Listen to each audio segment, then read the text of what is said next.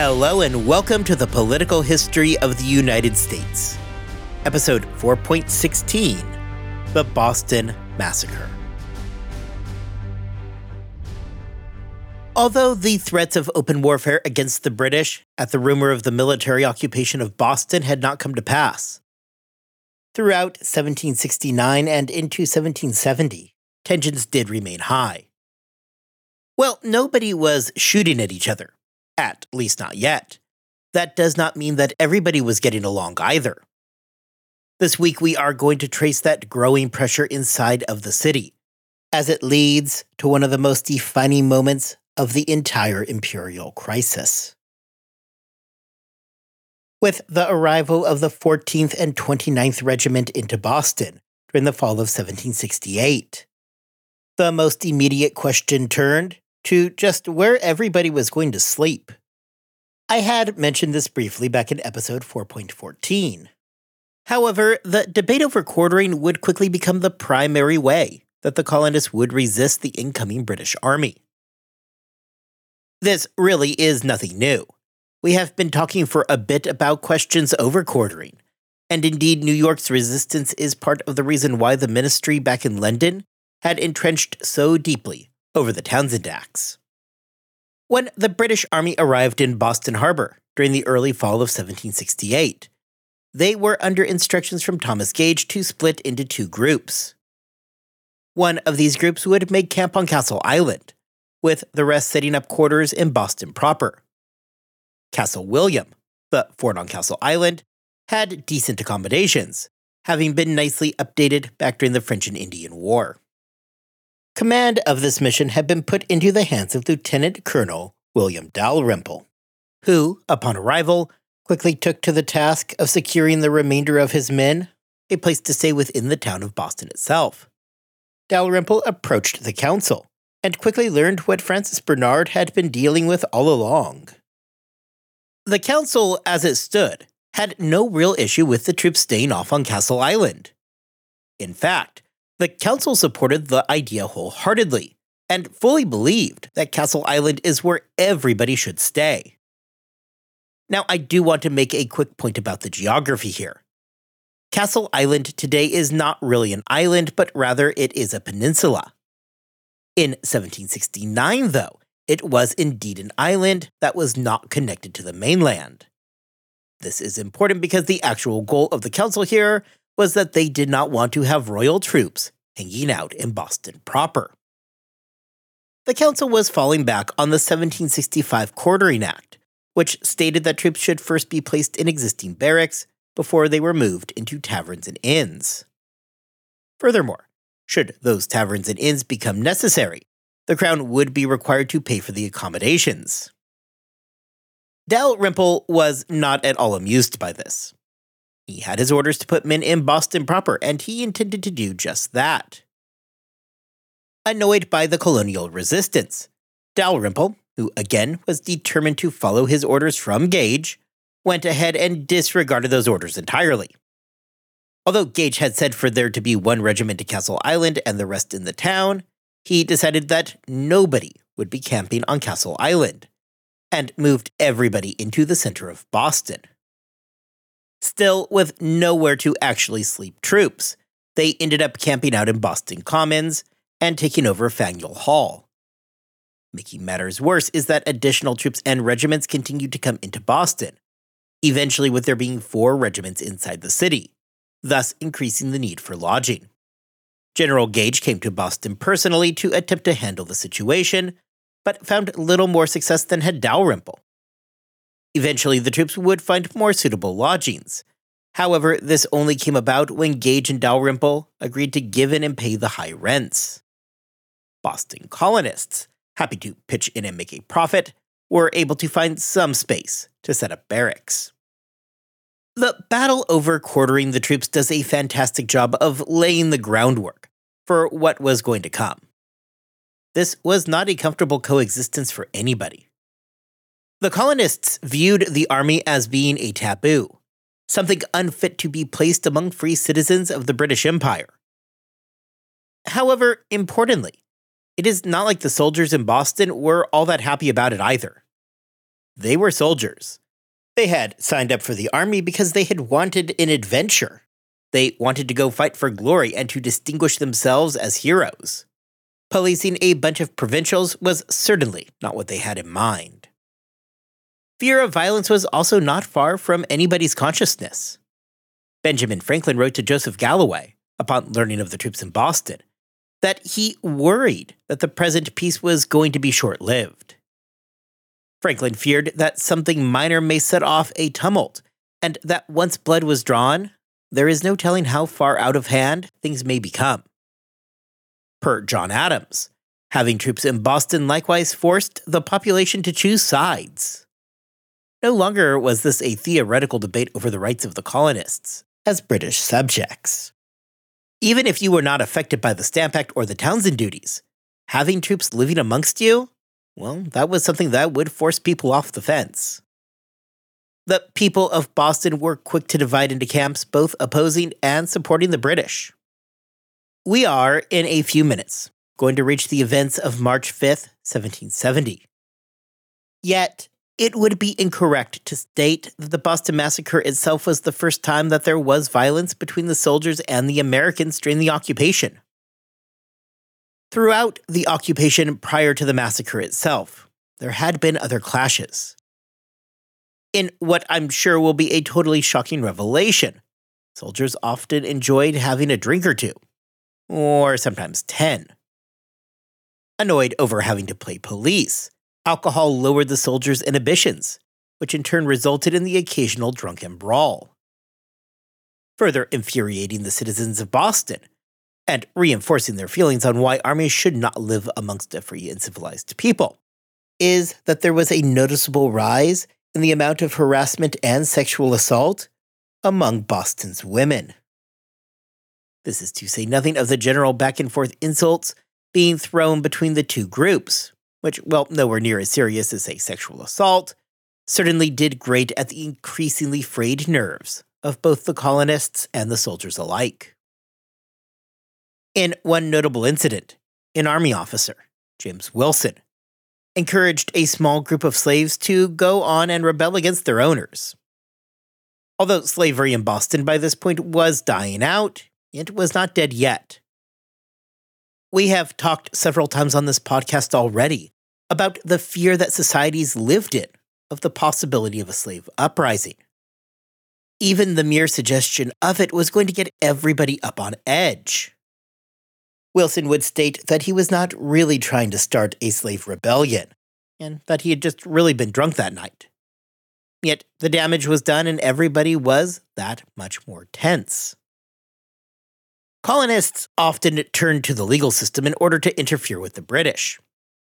Using a seldom enforced law that said if a person convicted of theft could not pay 3 times the value of an item taken, they could be sold into indentured servitude. In fact, with any such crime, the Boston courts began taking a far harsher approach than was custom. As the summer of 1769 rolled in, Governor Bernard felt increasingly hopeless. Although the worst excesses of the Boston radicals had been curbed by the arrival of British troops, it was impossible to ignore the growing friction between the two groups. Despite this, though, other than the occasional fistfight, no real blood had yet been spilled. That June, Thomas Gage decided that 4 regiments were no longer necessary to control the city, and pulled 2 back. Unbeknownst to the colonists, early discussions were underway to discuss the full withdrawal of troops from Boston. Francis Bernard, thoroughly defeated by this point, also saw his opening, and took the opportunity to get out of Boston and return to London. Following his departure on August 1st, 1769, Thomas Hutchinson would take up his duties. Although Hutchinson was not yet ready for all the troops to leave, and he made his position known, things were looking up during the summer of 1769, and everybody was feeling cautiously optimistic that the troops would manage to get out of Boston without any major clashes. Bernard had his fears, of course, but he was on a ship on his way back to London. The radical elements in Boston surely were not just laying down and giving in to British incursions. Samuel Adams had placed his focus on non-importation, including dragging those not getting on board before the Boston town meeting for a good dose of public shaming.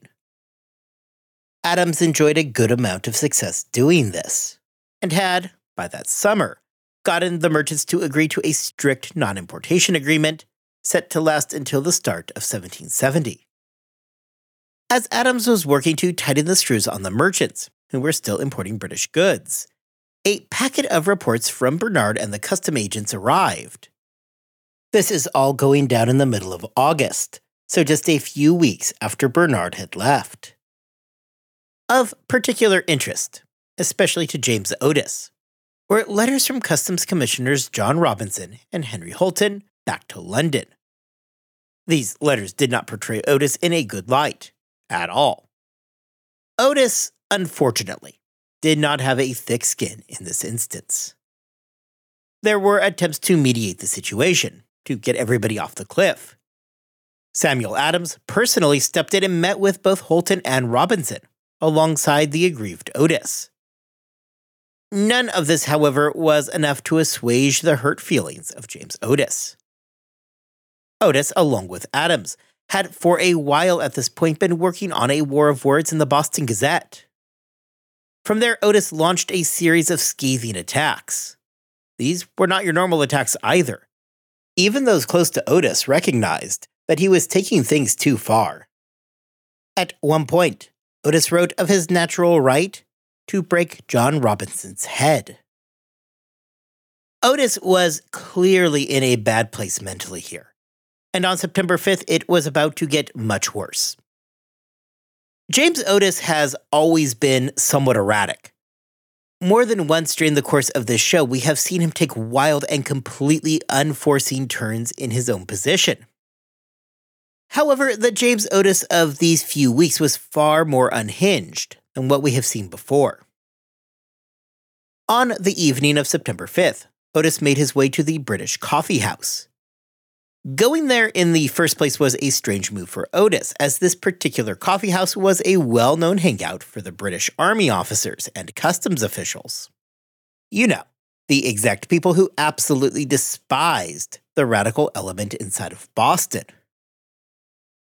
Otis, with a nifty new walking cane in hand, strolled into the coffee house, much to the surprise and concern of everybody in the room. Otis found the man he was looking for, John Robinson, and promptly demanded satisfaction.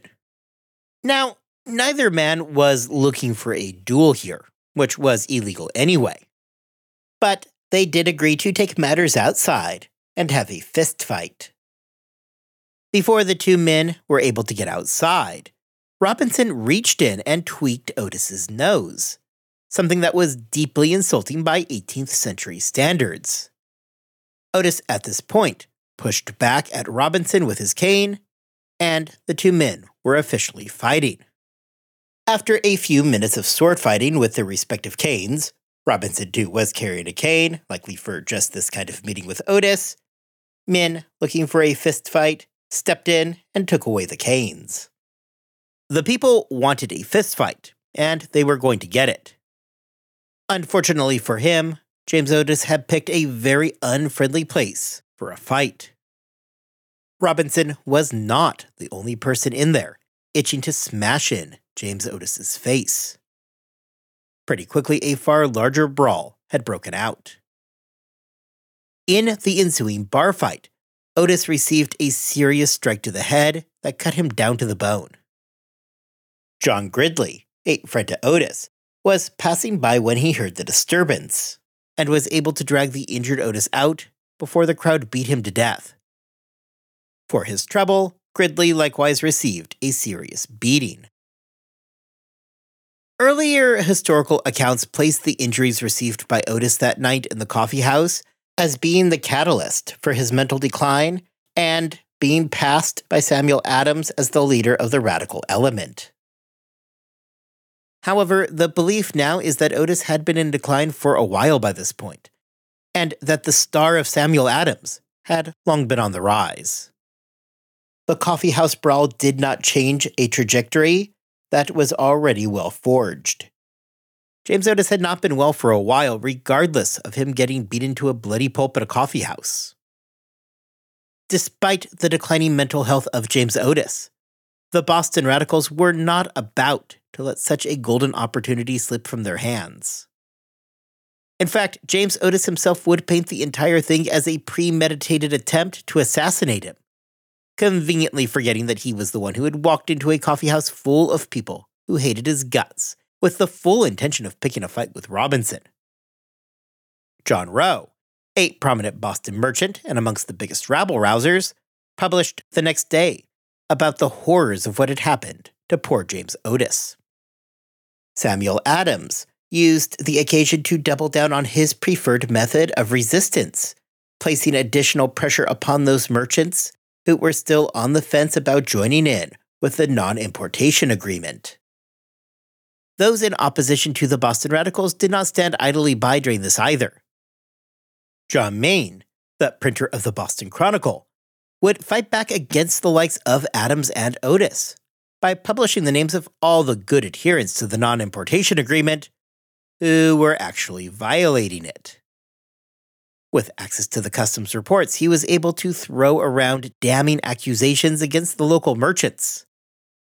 Among the notable people that he called out was none other than John Hancock.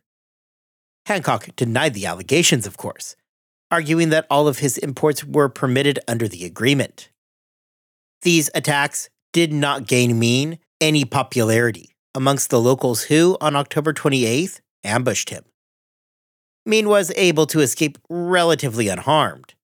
However, the angry crowd did manage to capture George Gaylor, who they promptly tarred and feathered, believing him to be Mayne's informant. There had been a cautious optimism during those early summer months of 1769. With troops pulling out and rumors that soon all of the troops would leave, there was a moment where it seemed as though the city was going to avoid the worst scenario. However, the events of the late summer and into that fall made those hopes look like little more than smoke. Between Otis and now Mayne, everybody was on edge as a palpable tension filled the air moving into 1770. Outright intimidation was quickly becoming the most effective way to enforce non-importation. This filtered all the way down to Thomas Hutchinson himself, whose sons were openly violating the agreement. An angry mob threatening to tear down a warehouse owned by the family was enough to help them see the light. This period of months from the end of 1769 through the beginning of 1770 marked a new and terrifying time. In January, Theophilus Lilly published in the Boston Newsletter an attack on the Radicals, calling them out for what he sensed to be hypocrisy. Per Lilly, he would rather be a slave to the royal government, where at least he knew what he was dealing with, as opposed to the hundreds of men in the Sons of Liberty who were now effectively the ruling power within the city. On February 22nd, an angry crowd gathered at Lilly's shop, where they accused him of being an importer. When a friend of Lilly's, one Ebenezer Richardson, attempted to disperse the crowd, it just made the crowd go after him instead. With Richardson now holed up inside of his house, the group demanded that he come out. With Richardson having absolutely no plans to go out of his house, a brief standoff occurred. That was broken up when the crowd began breaking his windows. Richardson, in response, fired a gun into the angry crowd. A handful of men were injured. However, far more serious was the 11-year-old Christopher Snyder, who was shot in the chest. He would die shortly thereafter in a house down the street. The crowd, still being held back by Richardson and a supporter, now swarmed his house and eventually gained access by breaking through a wall. Richardson, despite remaining defiant, realized that surrendering to the angry mob, which did include members carrying a noose, probably was not a great idea. Richardson likely knew that he was going to be taken into custody, but wished for it to come from a British official, and not from the bloodthirsty crowd. It was eventually William Molyneux, a member of the Sons of Liberty, who stepped in and saved Richardson's life, likely wanting him to be executed legally rather than torn apart that night in the streets. Not that the crowd simply backed down. Rather, they simply resisted killing Richardson. Instead, they captured him, they beat him, they dragged him through the streets to a magistrate, who stuck him in jail until the next meeting of the court on March 13th. As all of this was going on, the young Snyder boy died just a few houses down from where he had been shot. Following an autopsy by Joseph Warren, the cause of death was pinned directly onto Richardson. The angry crowd, not really having calmed down, did make a second attempt to get Richardson from the jail, with the plan being to lynch him. Ultimately, the leaders of the radical faction were able to get control of the situation, not wanting Richardson killed in the street, as he was worth far more to them alive than dead. The death of the young Snyder boy drew outrage from the colonists of Boston. Ever since the troops had arrived in the city over a year before, this had been their worst fear, and now it was realized. Of course, the troops really did not have anything to do with this. It was a customs worker in Richardson that shot the boy, not the soldiers. However, that fact mattered little in the heated atmosphere. Samuel Adams fully understood what the death of Snyder meant for his radicals, and he was not about to allow this golden opportunity to slip through his hands. Rather than fomenting a riot, Adams planned and paid for a funeral. If this battle in the colonies had become a battle of propaganda, the death of Snyder was a rallying cry against British tyranny. The funeral was nothing short of a spectacle. Thomas Hutchinson would remark that if the Sons of Liberty could have brought the boy back to life, they would have declined and gone forward with their funeral. The funeral took place on February 26. Hundreds of school children marched in pairs. Everywhere there were banners and slogans referencing the murder of an innocent boy. 2,000 people came out for the service. The procession stretched for over half a mile, from the Liberty Tree to the burial plot at the old Granary Cemetery. Those who witnessed the funeral remarked regularly that it was the largest in American history to that point. For the Sons of Liberty, it marked a chance to pin actual blood on the crisis. Not simply the blood of some radical leader either. James Otis getting his skull cracked open was useful, of course.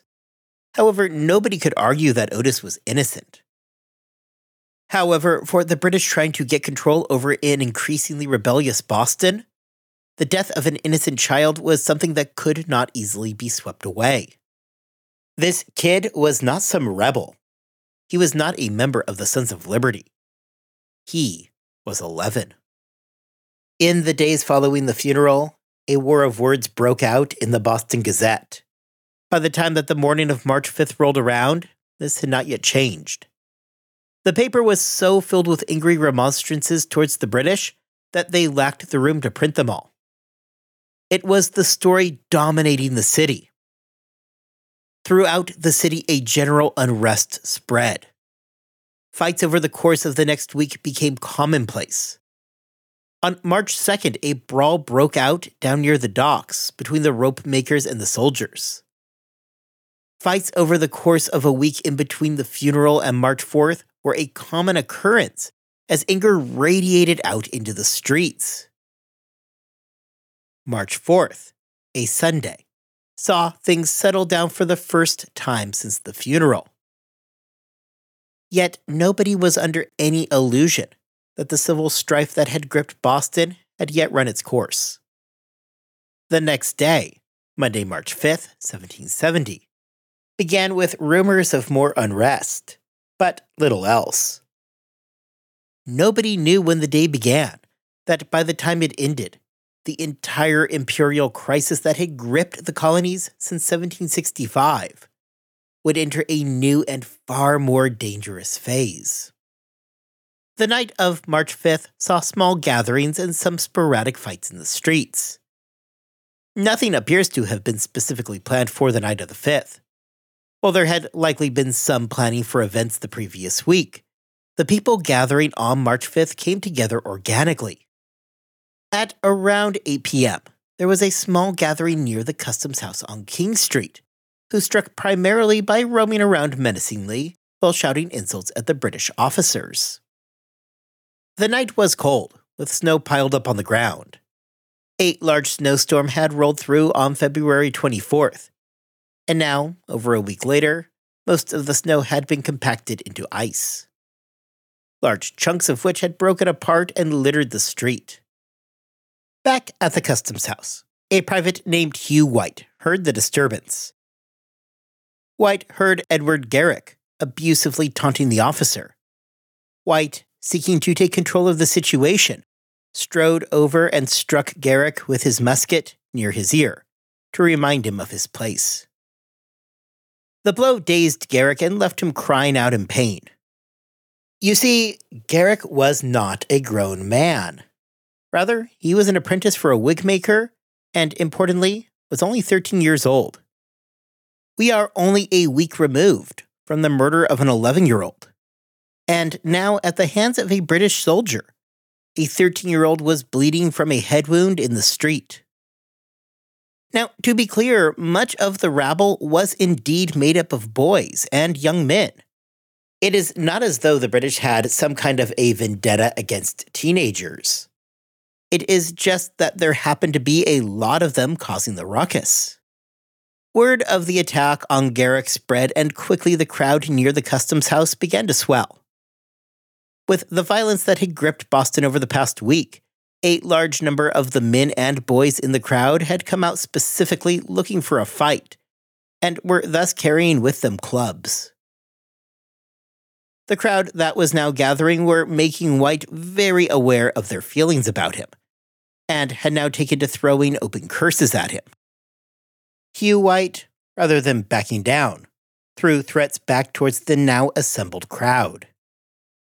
This is when the crowd decided that hurling insults was alone not sufficient, and started picking up chunks of ice and frozen snowballs, and hurling those at White as well. White, at this point, was forced to move towards the doors of the Customs House, where he did what he could to stave off the crowd. White at this point knew that he was, in fact, in very real danger. The crowd made their position very clear, as they were shouting, "Kill him." White was banging on the door of the Customs House. However, nobody was opening the door, leaving White standing out there, dangerously exposed, while he was being hit with chunks of ice. Down the street, Captain Thomas Preston could see the now rapidly growing crowd. Preston seemed to be well aware of the danger that was building, and did not want to march out and make things worse. Really, this did seem to be the official stance of the army that night. Throughout Boston, there were multiple pockets of violence. Officers were busy reassuring the people that they had no plans to engage the crowd, and that they were going to remain in their barracks. The British troops recognized that the situation was deteriorating, and did not want to be the cause of it becoming a full-fledged riot. Better to let the crowd tire itself out, than to make a show of force. Unfortunately for Preston, any hope that the crowd would just grow bored and disperse on its own soon went right out the window. The crowd was not thinning out. It was indeed steadily growing. The situation became much worse when church bells began to toll, indicating that there was a fire on King Street. Now, to be clear, it is unlikely that anybody actually thought that there was a fire. Either way, fire was a substantial threat to the town, and the bells told the residents that they needed help getting control over the imaginary blaze. This drew all of those gatherings of people in the streets towards the Customs House. It drew people from their homes whom up to that point were not getting involved in the disturbance that night. And now they were in the very middle of it. Some people showed up believing that they were actually there to fight a fire, bringing buckets along with them. These had been people who had largely stayed out of the fray and had been in their homes. However, others seemed to have gotten the memo that there was no fire, and instead brought clubs and bats that were used for a game called Tip Cat. By 9 p.m., it had become clear to Preston that the crowd was not going to disperse, and that Private White was probably now at risk of being torn limb from limb. The plan was for a small detachment of 6 privates and 1 corporal to march out, grab White, and then return back to the main guardhouse. Preston was in a very tight spot here and had very limited things that he could do. Nobody from the customs house had requested help, so there was a question of whether or not Preston even had the authority to move out. Should Preston do nothing, however, the crowd was likely going to kill White. The best option, therefore, was a rescue mission. As the group of 7 set out, Preston making a last-minute decision to join the march, they knew well how tenuous the situation was. As they marched, they were interrupted by a local bookseller who had been attempting to talk the crowd off the ledge and stop them from killing White. The bookseller, a man named Henry Knox, told Preston that should his troops open fire on the crowd, the mob would kill them. Preston informed Knox that he understood the situation before continuing on towards White. By all accounts, getting to Private White was not terribly difficult. However, upon reaching the man, the crowd was less interested in allowing them to escape. There remains continued debate over whether or not Preston could have just forced his way back through the crowd. However, likely not wanting to further inflame the situation, Preston decided not to just shove his way back through. Instead, he ordered his men into something of a semicircle, with their backs towards the sentry house. Their right flank was protected from a hitching post, their left flank from that sentry box where Private White had begun, and the customs house was protecting their backs. Preston, wanting to prevent the crowd from surging forward into his position, ordered that the men load their muskets. What followed was a tense 15-minute standoff. The soldiers kept their muskets held low, but they were loaded and pointed at the crowd.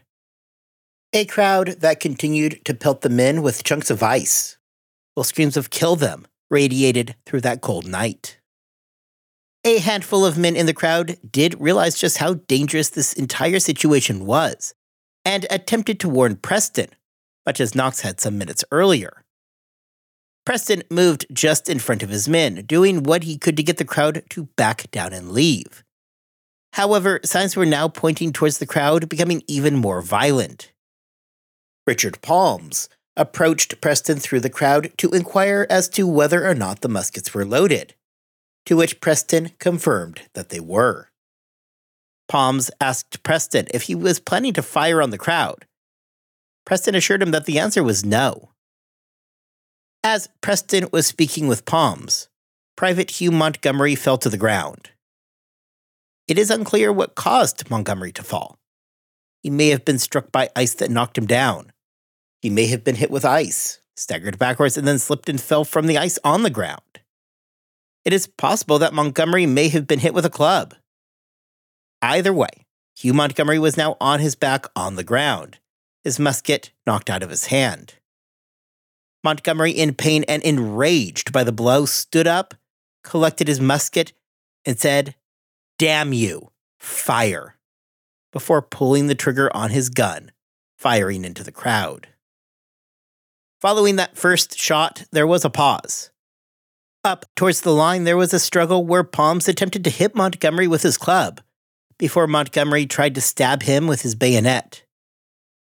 As everybody stood around taking in what had just occurred, a moment that must have seemed to stretch over an eternity came to an end, when the other men began pulling their triggers. The pause in reality was short.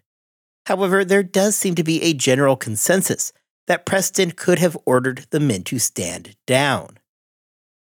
In Preston's defense, the evidence also shows that he likewise did not order the second volley to be fired, and that the men were at this point acting of their own accord. Following this second volley, Preston seems to have regained his awareness of the situation and began shouting at the men to cease fire. Throughout the crowd, the scene was horrifying. One description of a man shot in the head describes the extensive damage that had been done to his skull. Others had been shot in the chest. All around, people were bleeding and injured. 3 men lay on the ground dead. 2 more would die in the coming days. As the smoke cleared, a total of 11 colonists had been shot.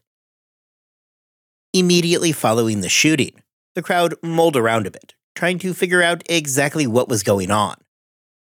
Many had not realized until they had come upon the wounded and the dead that the British had actually fired live rounds. As this realization began to dawn upon the crowd, attention shifted promptly towards attending to the wounded and dealing with their dead. The dense crowd that had formed around the customs house did finally disperse, with many heading home while others went throughout the town, spreading news of the massacre. Many others moved away from the immediate scene, and then just wandered around, almost aimlessly, in smaller groups as they tried to comprehend what had just taken place. Preston and his men were able at this point to return to the main guard post, to reflect on what had just occurred for them. The remainder of the night of March 5th was people discussing what had just happened and spreading the news throughout Boston. Well, there was not another mass gathering that night. There were British troops who were unfortunate enough to be outside as people made their way back through the town. Those troops who ran into the shocked and angry onlookers found themselves the target of both verbal and often physical abuse. Rumors back near the site of the shooting had Preston worried that a large group of potentially thousands were planning to move towards his location. Upon learning of what happened, Thomas Hutchinson moved quickly and went to the scene of the massacre, where large numbers of people were still milling around. Hutchinson first spoke with Preston, before he went up on a balcony to address the obviously rattled crowd personally. Hutchinson assured the crowd that a full investigation into what had happened was going to take place, and that he would enforce the law. Hutchinson pleaded with those below to return home. The remaining crowd, however, now being led nominally by William Molyneux, refused to leave unless the troops went first. Hutchinson relayed the message to the men's commanding officer, who decided that it probably was not the worst idea to get out of the area. With the troops pulling back, the remaining people gathered on King Street finally went home. It would be a sleepless night for Thomas Hutchinson. After the most immediate risk of a full-scale open rebellion was diffused, Hutchinson quickly turned to the business at hand. At 2 a.m., now on March 6, arrest warrants were issued for the men involved. At 3 a.m., Preston himself was taken into custody. As everybody caught their collective breath and reflected on the events of the night, the one thing that was abundantly clear to everybody was that everything had changed. Next time, we are going to pick up right where we are leaving off on March the 6th. Boston is going to have to come to grips with what happened, and next time we are going to spend our episode looking at both the immediate reaction as well as the trials. Until then, I hope you all have a wonderful 2 weeks. I hope that you are staying healthy and that you are staying safe. And I will see you back here next time as we discuss the aftermath of the Boston Massacre.